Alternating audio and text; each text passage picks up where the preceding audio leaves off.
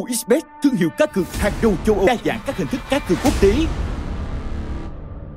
như bóng đá, eSports, thể thao ảo, casino, poker cùng các trò chơi mang đậm phong cách Việt Nam.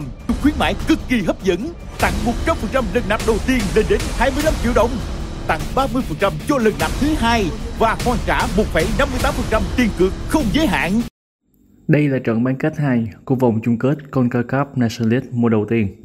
Đây là giải đấu dành riêng cho 4 đội dẫn đầu tại các bảng Rica.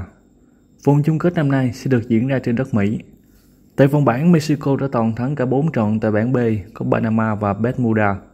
Trong khi đó, Costa Rica đã dẫn đầu bảng D với thành tích chỉ thắng 1 và hòa 3 trận. Trong đó họ chia điểm cả 2 lượt trận trước Haiti và cũng chia điểm không đều khi tiếp Curacao. Rõ ràng Costa Rica không có màn trình diễn tốt như Mexico. Với vị thế đội bóng số 1 khu vực CONCACAF thì rất khó để Mexico bỏ qua cơ hội giành danh hiệu Nations League ngay trong mùa đầu tiên tổ chức.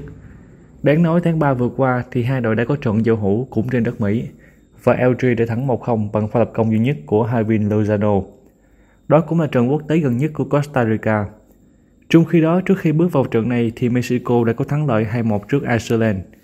Trong năm 2020 vừa qua thì thầy trò Gerardo Martino cũng đã bất bại, thắng 4 trên 5 trận giao hữu. Ngược lại, Costa Rica đã thua 5 và hòa 2 trận từ đầu năm 2020 đến nay. Hiện tại Mexico cũng đang sở hữu đội hình rất mạnh với nhiều ngôi sao chơi bóng tại châu Âu. Trong tay huấn luyện viên Martino là một tập thể rất đồng đều trong cả công lẫn thủ. Đó chính là nền tảng giúp họ đánh bại Hà Lan, Hàn Quốc hay Nhật Bản trong thời gian gần đây.